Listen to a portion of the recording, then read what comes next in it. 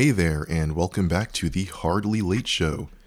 Congratulations on surviving episode 1.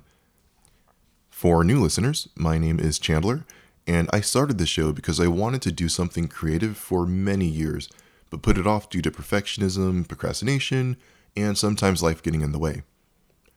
So, I started this podcast to show myself that it's always a good time to get started on my goals. I'm hardly late, and I encourage you to feel the same. And hopefully, instead of beating ourselves up over time lost in what could have been, we can learn to go easier on ourselves. Because we make the best decisions we can with the knowledge and resources we have at the time. So why waste time punishing ourselves? And you know what? Life is short, but you can't rush it either, right? So I've been learning to accept that everything is right on time. However long it takes to achieve a goal or a dream is however long it has to take. Because what if I actually wasn't ready at the time? If I received an opportunity earlier, would I have been in the right frame of mind or been in the most conducive environment to make the most of that opportunity? But it also raises the question, why is there such a race to the finish line? Isn't life supposed to be a journey? And if you're like me, how helpful is perfectionism if it's only going to result in self-sabotage? For almost a decade, I put off doing a creative endeavor like this show because I wanted it to be perfect the first time, and I would get frustrated and give up if I felt like I wasn't an instant natural at it. And that frustration turned into fear, and that fear turned into procrastination. Because how could I fail if I never started in the first place? But then that procrastination generated resentment because I beat myself up for not doing it sooner. You can kind of start to see a cycle forming here. And it honestly took a pandemic and the resulting existential crisis in order for me to take the first step into breaking that cycle. And I encourage you to do the same. I mean, of course, not have an existential crisis, but to break any cycles that you feel are getting in the way of your goals. And you know what? I'm not perfect. There may be times in the future where I'll get stuck in a rut and I'll slip back into my old programming.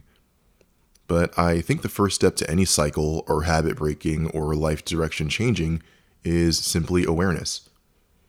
And now that I'm able to shine a light on the perfectionism and procrastination, hopefully I can spot it more easily when it tries to creep up on me. Because how can you solve a problem if you don't know it exists? We all know life isn't perfect and far from fair. And we say that no one's perfect all the time.